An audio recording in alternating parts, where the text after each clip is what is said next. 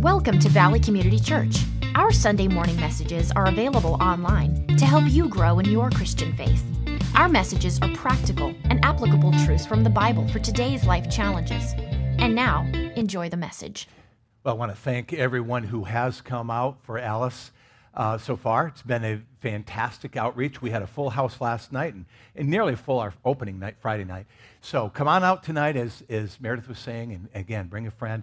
Let's get the word out there. And we're just so proud of our young people. The children have worked so hard. I mean, I can't imagine as much dialogue as they have memorized. It's incredible. They've done a fantastic job in taking that story and making it something translatable. And it was an ambitious project. There is no doubt. So that's what the stage is all about. And again, one of our outreaches in our community, something that God has kind of put in our lap to do, and we'll be doing a whole lot more of them in the future. Well, speaking of the future, we are in a series called A Hope and a Future. This is part 2. If you missed part 1, last week was an introduction where it kind of laid the foundation of what we're going to be talking about over the next several weeks. And so this is part 2, and I named it, You Must Be Born Again. All right? You must be born again. Jeremiah chapter 29, 11 through 14 is our verses for this series, and I'm going to jump right in. For I know the plans I have for you, declares the Lord. Plans to prosper you and not to harm you. Plans to give you a hope and a future. Then you will call on me and come and pray to me, and I will listen to you. You will seek me and find me when you seek me with all your heart. I will be found by you, declares the Lord, and will bring you back from captivity. Now, last week we talked about the specificity of the historical background for this promise that I talked a little bit about, and you can go back and listen to that, of how this was a promise to the people of God who were in the process of being judged.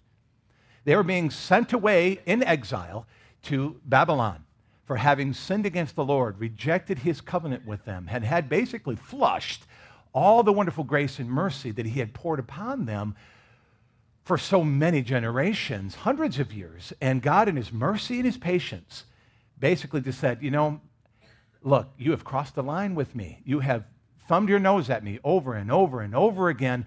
There's going to have to be discipline. And so the Babylonians came and took them away for 70 years, as he said, and to the day they finally came back. But on the way they were going out, just like God, even in the midst of the discipline, even in the midst of the consequences of our sin, God still is faithful.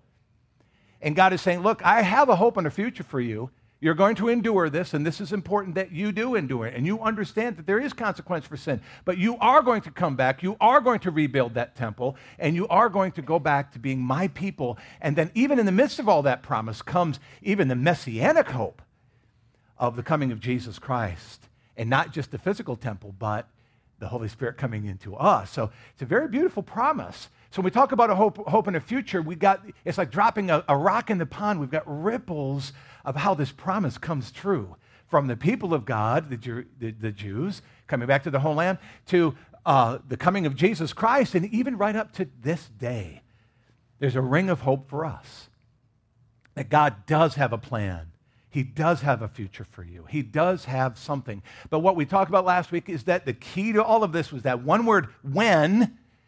So God has made all the promises. God has done some wonderful things when we seek him with our whole heart. So we talked about last week, and I'm going to make real quick summary so I can get to what I want to talk about today, is that God does have plans. He's got a total package when we seek him with our whole heart.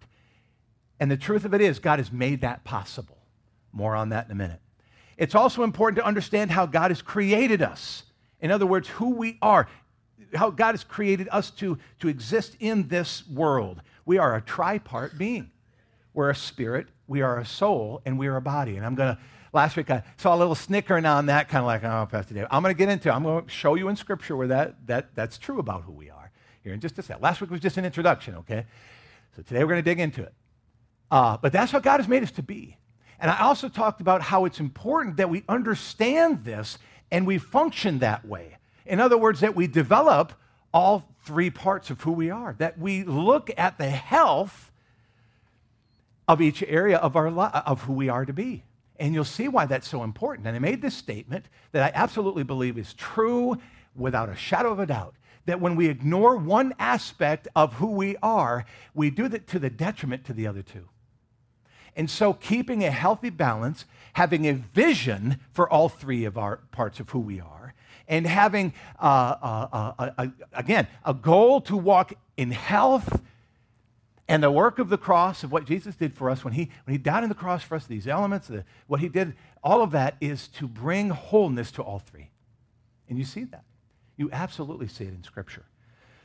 So we need, again, to seek health and growth in all three of those areas. And so we will be doing that for the next several weeks. Today, we're going to talk about the Spirit a little bit more.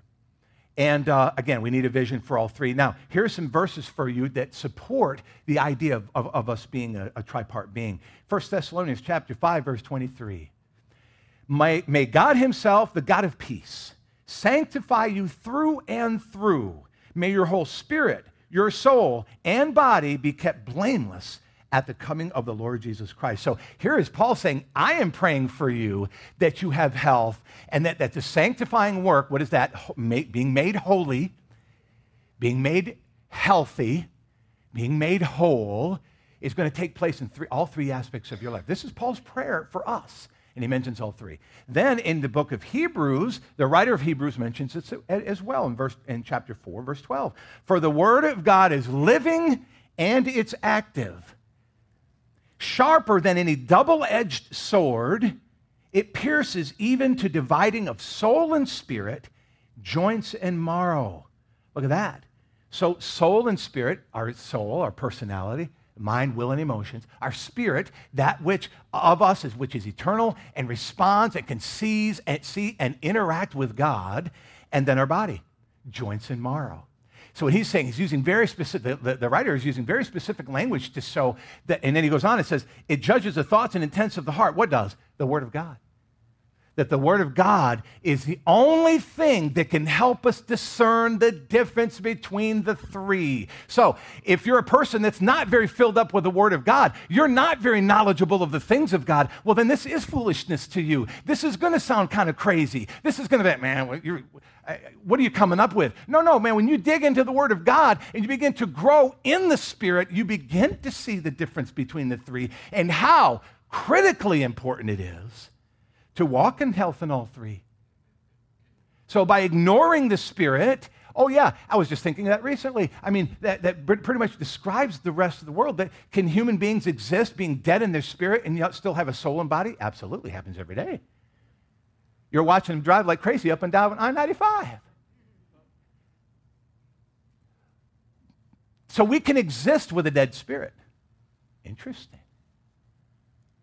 But it's only the Word of God that can divide like that, like a scalpel, to know the difference between that which is of God and God speaking to us. And see, this is why it's so important, is because when we go on this journey as believers to grow in spiritual understanding, in soul understanding, mind, will, emotions, know the difference between what is me and what is God. Do you find that to be a challenge? Sure. Is God speaking to me or is that just me? That little grumble, was that the Spirit or just I'm hungry for lunch? You know what I'm saying? And believe it or not, the further we go, sometimes the more difficult it is to parse or to discern the difference between the three. But what the Bible tells us right here in Hebrews 4, that the only way you're going to know the difference is allowing the Word of God to do it. It's sharp. Look what he says, what the Word of God is. Attributes regarding the Word of God is living. It's active. The moment you get the Word of God in you, it's doing living stuff inside you. It's going to work.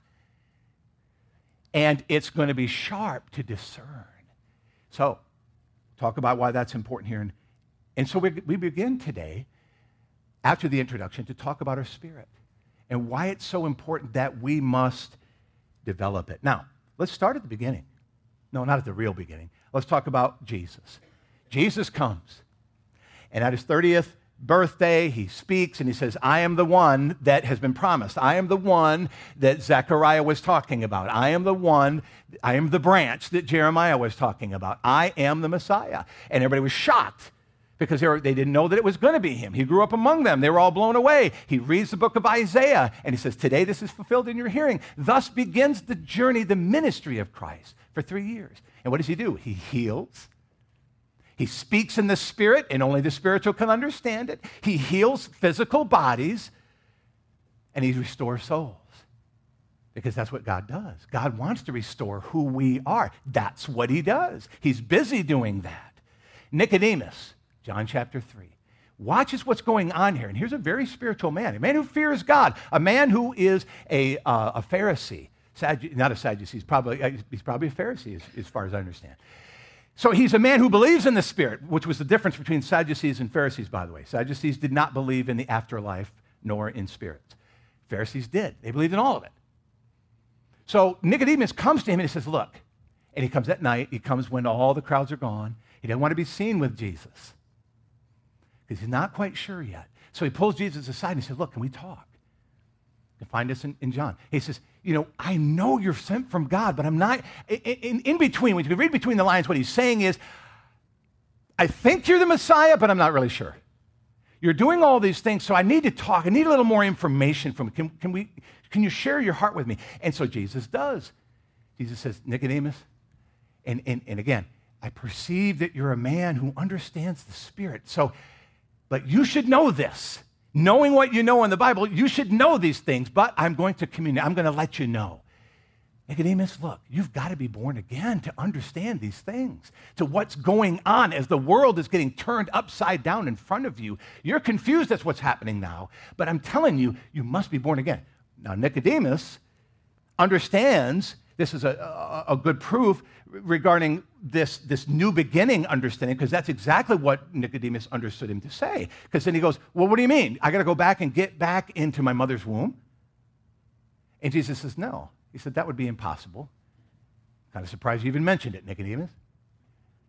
But no, you can't do that. But the analogy says, you have to be born again. There's something of who you are that is not yet brought forth, not living in this world. And you've got to be born again. And I like the way Jesus comes at this, because Paul's going to give it a whole different perspective here in just a minute. But he says, look, you've got to be reborn, and it's going to be in the Spirit. And he goes, and it's a part of who you are that's been dead since Adam. And all that you're seeing going and taking place that is happening, unfolding before you, is something that's been prophesied from the very day that Adam and Eve fell, and it has been coming forward and now is being fulfilled right in front of your eyes. But only spiritual people are going to catch this. Only people whose spirits are brought to life are going to be able to move on with this. So Nicodemus, there's no resolution in the conversation. He's just told, you got to be born again. Nicodemus is thinking, I wonder how that's going to happen. Well, when Jesus dies on the cross, rises from the dead, goes to heaven, he absolutely knows what that is. Nicodemus becomes a follower of Jesus by legend and historical accuracy, that Nicodemus went on to be one of those disciples and was following Jesus even after he had gone on to be with the Father. So he says, you got to be born of the water, natural birth, and the Spirit. And it is the Holy Spirit who does this. So in the natural, we breathe air, we taste, we see, we touch, and interact with the natural world. In the Spirit, we interact with the spirit realm in much the same way, with spiritual senses. See in the Spirit. We can hear the voice of God in the Spirit. We can taste and see that the Lord is good. These are spiritual senses which will be developed as a result. Now, you say, well, I mean, if you're sitting there, and this is just an argumentative approach to this, you may be sitting there and say, well, I've never tasted and seen I've never seen in the Spirit, I've never heard the voice of God. Well, that's probably, and if you're a believer, in other words, if you gave your life to Jesus Christ, well, it's because you're a little baby. You've only just been birthed, and what does a little baby do? He doesn't do much. He's just got hunger, and he needs to be cared for, and he needs to do what? He needs to develop. He needs to grow, he or she. And I know that, I've done it 5 times. And, That baby needs nourishment. That baby needs to grow, and it's going to take time for that little baby to grow. In the same way, Jesus is the one who used the analogy, we are reborn and therefore somewhat infants to this whole spiritual realm. And so, Christian, if this is something that you're not aware of, something that you're not, nobody's condemning you. It's just that it's time for you to grow. It's time for you to grow up. It's time for you to mature as to what Jesus died on the cross for you to be. And unfortunately, we are our own worst enemy. We get in our way, and we, teachers, we tend to focus just on the moral aspect of the Scripture, or we focus more on just the religious aspect of Christianity and less on the spiritual dimension of who we are created to be. I'm going to get a little deeper in this so that you understand. The Bible tells us that our hearts are transformed and we're able to interact in a relationship with God who dwells in the spirit realm. I know this to be true in my own personal experience, and I could have many of you come up and say the same. But when I gave my life to Jesus Christ at 17, I tried it reluctantly. I remember just thinking, well, the Bible says I can talk to him. I guess I'll give it a try. At the age of 17, there at the end of my bed, I got down on my knees and I said, Lord, I want to talk to you. What has happened to my life? What is it that you're doing? What do you want to do with my life? I was shocked that God began to speak to me. Now, angel didn't show up in the room. There wasn't a swirling cloud. There wasn't any of that. But I just, in my conscience, the still small voice, I could hear God say, David, I got something so different. I'm getting ready to change the complete course of your life. And I remember thinking, okay, let's do it. And indeed, a journey began. And I'll show you here in Scripture here in just a second how that happened and how it can happen for you too. But before we get to that, I want to show you just where we are before this rebirth takes place. Look at Romans chapter 5. Therefore, just as sin entered the world through one man, and death through sin. And in this way, death came to all people because all sinned. What I want to point out there to you is the death. Because last week I laid that foundation to say, look, we are born dead in our trespasses and sins. Our spirit is dead. It cannot, and anything that's dead can't relate with a physical body, dead. Paul uses that argument in Romans chapter 6. Anything that's dead can't relate to anything.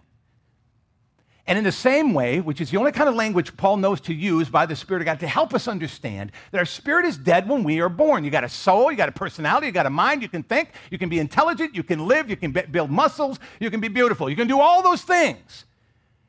But your ability to connect with God is dead. In fact, if you're here today and you don't know Christ, you're dead to what I'm saying. It's foolishness to you. And that's exactly what the Bible tells us. Over and over again, it is foolishness to the world. Psalm chapter 2. The words of God are foolishness to those who are dead to the Spirit. We're all born that way.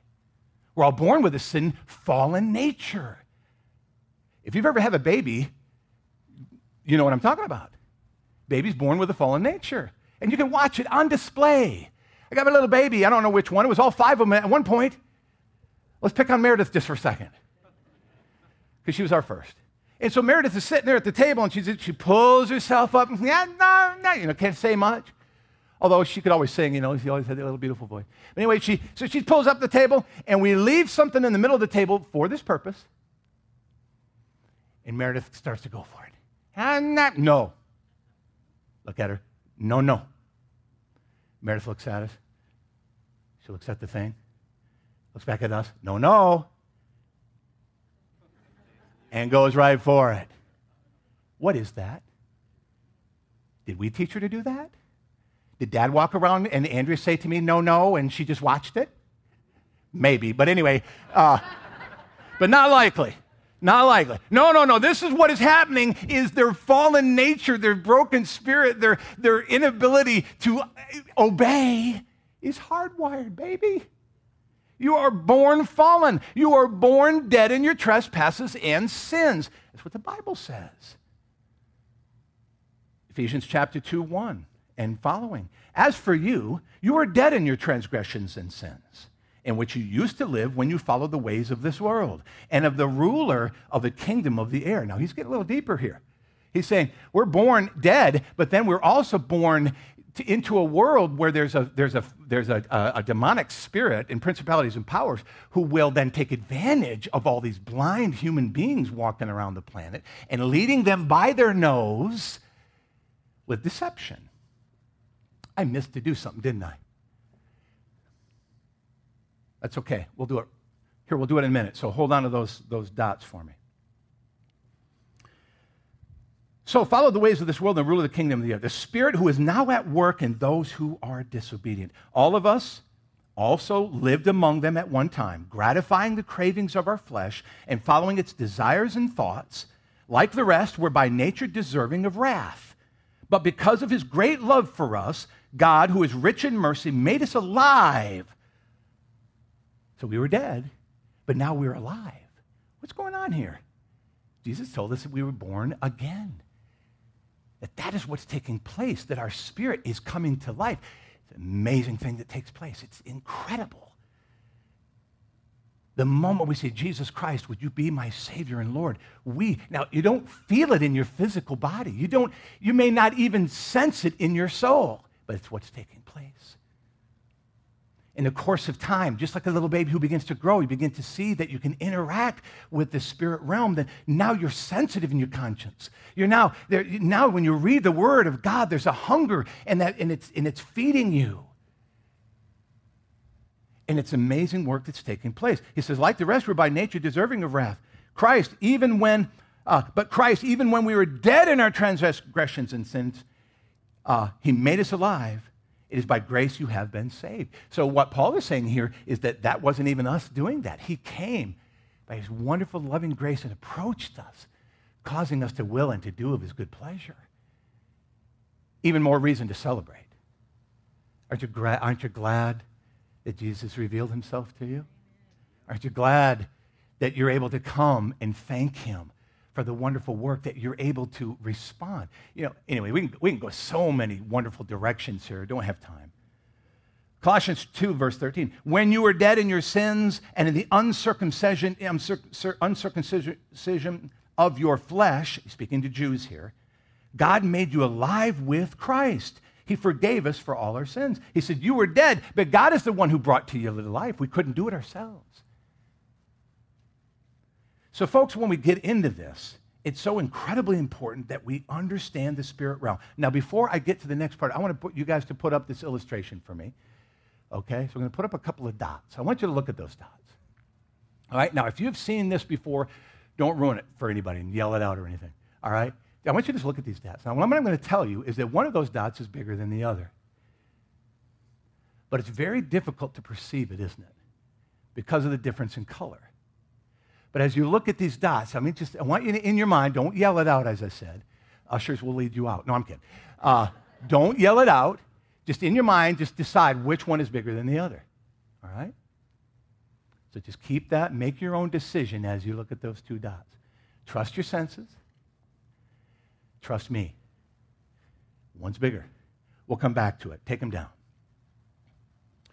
So, keeping going here, we're going to come back to that. I'm going to tell you the answer to that in just a minute. So when it comes to this whole spiritual journey that we're talking about, this death, being born in it, and then being made alive in Christ as a result of accepting him as our Savior and Lord, what is so important for us to grow in this development of our spirit is, first of all, the first step, if you're looking at your notes, discovering and staying aware of the spiritual realm is critical to prospering in your spiritual life. In the same way, if you want your physical body to get in shape, you need to get to the gym. You need to go to the track. You need to go for a walk. You need to do whatever. You need to get where your physical body, because look, just sitting there watching football on Saturday ain't going to do it. I've tried it. Don't work. Just doing this all day may work this muscle right there, but nothing else. So in the same way, if you want your spirit to grow, you got to get out into the spiritual track. You got to go to the spiritual gym. You got to go somewhere where that spirit can be developed, and where that starts is just being aware of it, you see? And that's part of what this whole thing is about, is me making you aware of the fact that the Bible says that you're a spiritual person. And if you're giving your life to Christ, that aspect of who you are is so incredibly important that you do develop it. And the Word of God is going to be there to help you, as we've already read there in Hebrews 4. So notice what I said here, discovering and staying aware.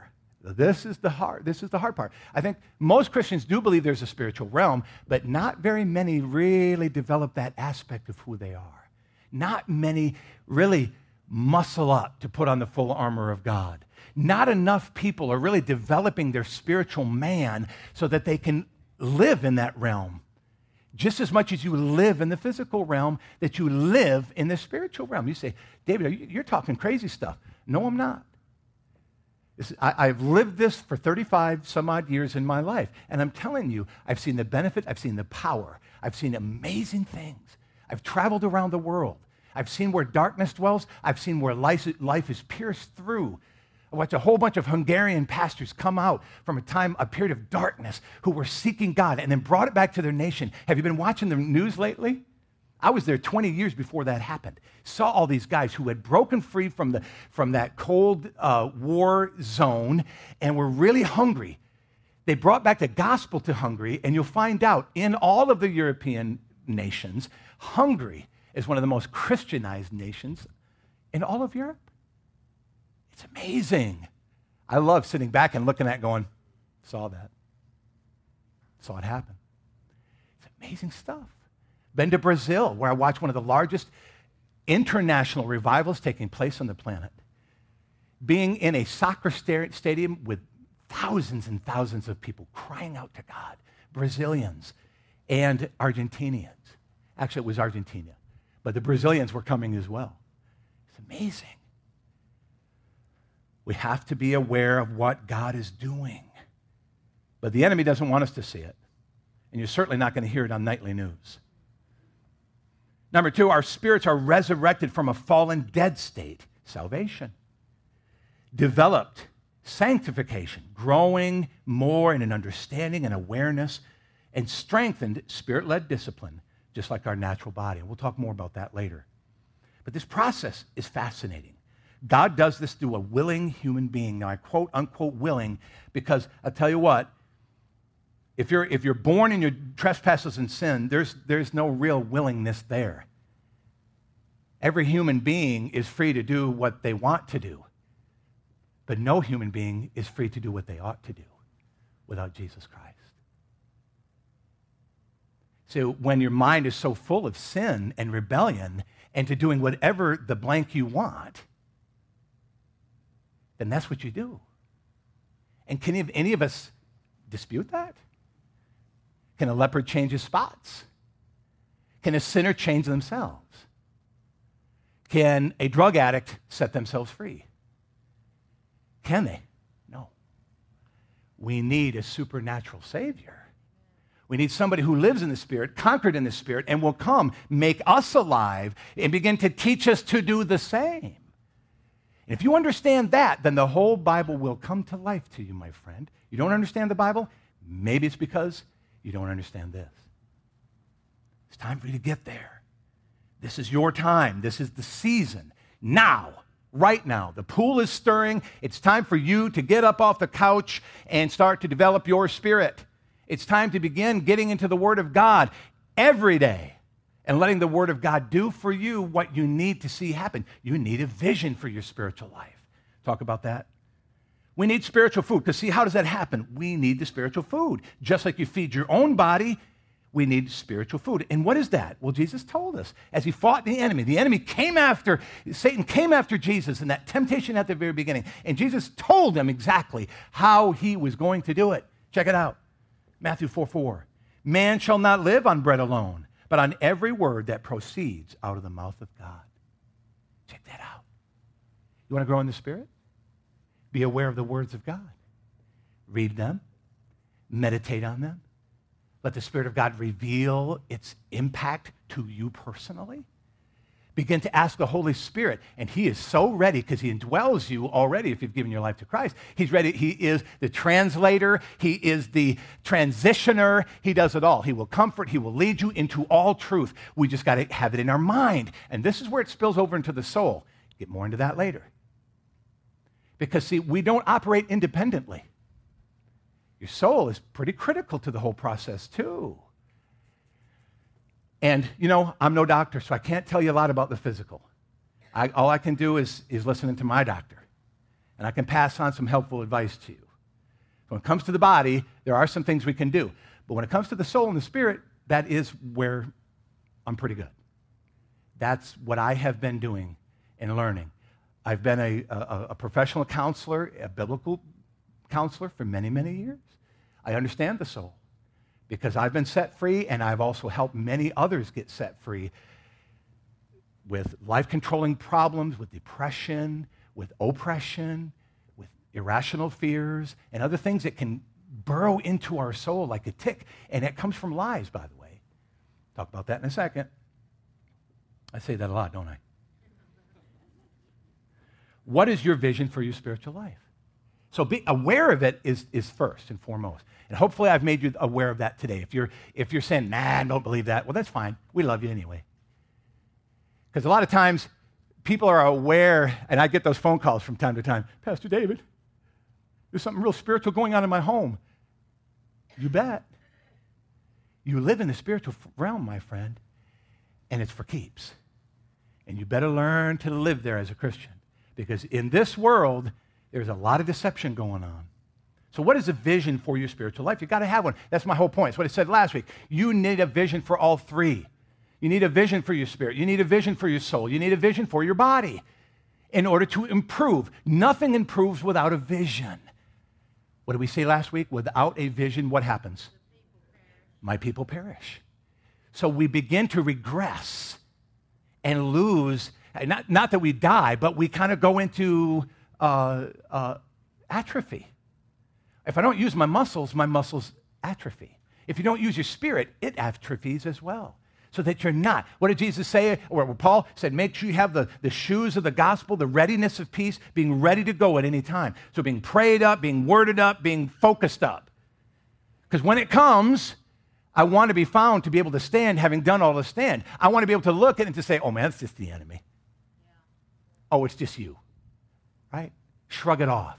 Those irrational fears, those times, those waves of things that can come over us, that can overwhelm us. But man, when we're walking in the Spirit, we can say, look, I'm not subject to the things of this world. This is not my home. I belong to Him. And there are so many things that God is ready to do. I'm getting ahead of myself. Can you imagine yourself spiritually strong, wearing the full armor of God? That's a good start. That's a good start. As far as having a vision for your spiritual life, being armored up, helmet of salvation, breastplate of righteousness, belt of truth, shoes of the gospel, shield of faith, and the sword of the Spirit. Being able to walk around with a sword and open a can of whoop every time you see something going on. Not being one who runs for cover, but goes, excuse me, this is not your domain. This is my house. This is my life. And Jesus has given me promises. Psalm 91 is my promise. No arrow that flies by day, nor pestilence that stalks at night will come near my dwelling. You see? Number 2, start feeding your spirit. Read His Word. Apply it to your daily life challenges. Man, you've got to apply it. Talk to God daily in prayer. Be anxious for nothing, Philippians 4:6. Don't let those things take you. And it's time to decide whether you're going to take the red pill or the blue pill. You know what I'm talking about. Maybe you don't. And it's interesting because, I normally don't use movies as illustrations as a lot of people do. But The Matrix, when it came on the scene, that's been out for a long time, hasn't it? And matter of fact, it's all on reruns now, I imagine. But anyway, when it first came out, it was amazing. Did you know a lot of pastors and theologians went nuts? Because we're looking at going, there it is. Exactly what's taking place in the Spirit. I don't know that they realized that what they were doing, but what a story for what really is taking place. That Neo is living in this matrix, this lie, this complete fabricated AI world, and yet he is relating to it, not realizing that he's being manipulated. He's not realizing he's being controlled by all of this until he meets Morpheus, who is supposed to be like a Christ, like a prophet, really, because Neo's ended up being the messianic one. But Morpheus comes and he says this: you take the blue pill, the story ends. You wake up in your bed and believe whatever you want to believe. That pretty much describes the whole world. And everybody does not know him. Just keep believing what you're believing. Just keep seeing what you're seeing. Just keep, walking in this fairy tale, this lie that covers the whole world, that they will not be accountable for their sins, that there is no God, that there is no reality, there is no morality, there's none of that. Just keep drinking that Kool-Aid. Keep taking the blue pill. And then he says, or you take the red pill. And he said, if you take that, you stay in Wonderland. And I show you how deep the rabbit hole goes. Remember, I'm only offering you the truth, is what he says. And that's what's so brilliant about this, is it's like, that's exactly right. All we can do is offer you the truth. It is your choice whether you want to stay in this land of illusion, or do you want to go into the rabbit hole where you begin to discover what that illusion is. Of course, the whole story of Alice is her discovering, understanding, her coming to realize that she has been living in a dream. And all of these things are really just the conflict of her life coming to the surface, in case you wondered what all that was. But anyway, a great psychological study in that story, but don't tell the kids. Anyway, so it's coming to realize what is going on around us, wakening up. And only in the Spirit can you do that. Only having your spirit awakened in God will you then begin to go, whoa. Scripture tells us it's like scales that fall off your eyes that Paul was able to see for the first time. Be able to see, to be aware, to know, whoa. So Neo comes out of this world and he begins to see things and he interacts with it and he begins to come into a power, which is pretty cool because, again, it's an analogy of us coming into the authority that we have in Jesus Christ so that we can then, supersede these lies, that we can walk through them, we can discover them, we can know them, and we have the sword of the Spirit to be able to divert any of the attempts of the enemy to distract us, to destroy us.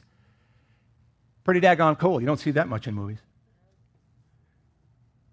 So, folks, we got to see ourselves seated with Christ. Look what the Scripture says in Colossians 3. Since then you have been raised with Christ, set your hearts on things above where Christ is, seated at the right hand of God. You want to grow in your spiritual life? Do you want to have a vision? It starts there. Check it out. Set your minds on things above, not on earthly things. For you died, and your life is now hidden, present tense. Your life is hidden with God.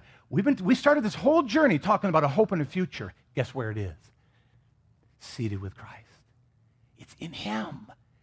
You want to know what the hope is for your life, the future? Do you want to tap into a hope for what God has planned for you? It's in Him. And guess what? You got to go get it.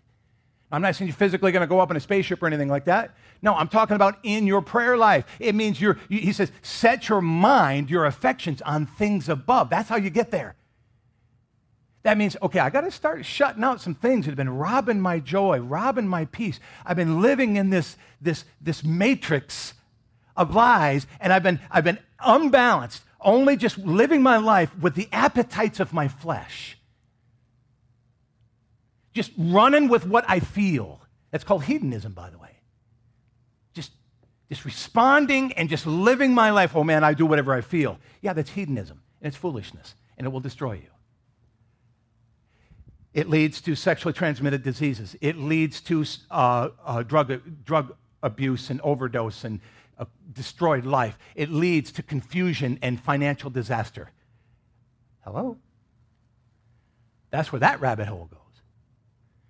But in God is a hope and a future. In Jesus Christ. We set our minds. Right now, that's where it is. Ephesians 2:6. And God raised us up with Christ and seated us, past tense, with him in the heavenly realms in Christ Jesus. I love that one because I love comparing the two because one, yes, my life is hidden in God, but I'm also seated with him. That even in this life, there is victory because I'm sitting next to him. Now, I may be physically with my boots here on the ground, but my life is in him. And when I start living that way, when I start walking that way, when I start perceiving that which the world that I live in the very short life you and I have, things start getting pretty doggone cool. Spiritual matrix kind of cool. I can tell you. I've lived it. I've seen it. And it can be some kind of amazing. It can also be a little freaky too. I won't lie to you. Because once you come out of the matrix, just like Neo, who realized what was really going on, when you wake up and realize what's really going on, and my friends, it's going to be a shock. Put the dots back up there. So I told you that one was bigger than the other. You don't have to yell this out because, again, there's only going to be a percentage of you who thought the blue dot was bigger than the red dot. But then there's probably a larger percentage of those who thought that the red dot was bigger than the blue. Guess what? They're exactly the same. Now, you probably thought the red was bigger, and most people do, because the illusion, red is more of an luminescent color, and it will appear to be bigger than blue. But you trusted me, didn't you? I told you that one was bigger than the other. You believed me. Because I'm a pastor, and I really messed with your head. But I wanted to show you with an illustration that is how easy deception is. Because I led you to believe something that your senses perceived, and you believed it. That is how it happens every single day on planet Earth. Your senses perceive that the flesh is more important than the spirit. Your senses perceive and enforced by those who are deceiving, the blind leading the blind, telling you that your flesh is more important, telling you that you deserve to be happy, telling you that if you'll just give in to what everybody else is saying, that you will be the happiest and you'll enjoy this wonderful life, or even just toss it all in and just say, well, who cares? I'm just going to live for now. And what happens is it's a politician, it's an actor, it's a poet, it's a writer, it's somebody important, it's a loved one who tells us these things, and they may not even be aware of what they're doing, but they're deceiving you because they're not walking in the Spirit, because they don't know the truth. How much more are those out there who believe and are every single day leading us as human beings in a direction, and they know it's a lie. But because they believe in something bigger, they believe that the lies support the end game. That's when it gets really ugly. That describes what's going on in your world today, my friends. And the only way you're going to negotiate it is having that living, active, double-edged sword to help you to discern, so that when you hear somebody speak, you look back and say, no, that ain't right. My spirit tells me that you're lying. My spirit tells me that you're being influenced by a wrong spirit. Discerning the thoughts and intents of the heart. Young ladies, how far would that go in helping you find a mate? Can somebody say amen to that? I read the Word of God, and so, young man, I can discern something ain't right going on there. That's valuable stuff. That's powerful stuff. That's going to help you avoid falling into the traps, the places that are going to capture us. Folks, we've got to develop our spirit. We are a spirit, we're a soul, we're a body, and all need to be in balance, all need to be growing, and they all need to be focused on being healthy. And then that's, my friends, where you're going to be happiest. Now, you say, well, my third part, my body's wearing out. Yeah, that's going to happen. Sorry. It's dying. It's not the way God intended it, but it is. But until that time, this body is a temple of the Holy Spirit. Take good care of it. All right? Talk about that later. All right, you ready to be done? All right, let's stand up. You've been listening to Valley's podcast.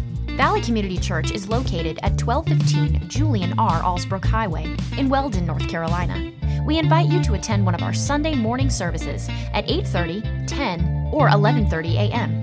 Visit us at valleychurch.us or our Valley app for more information about our ministry.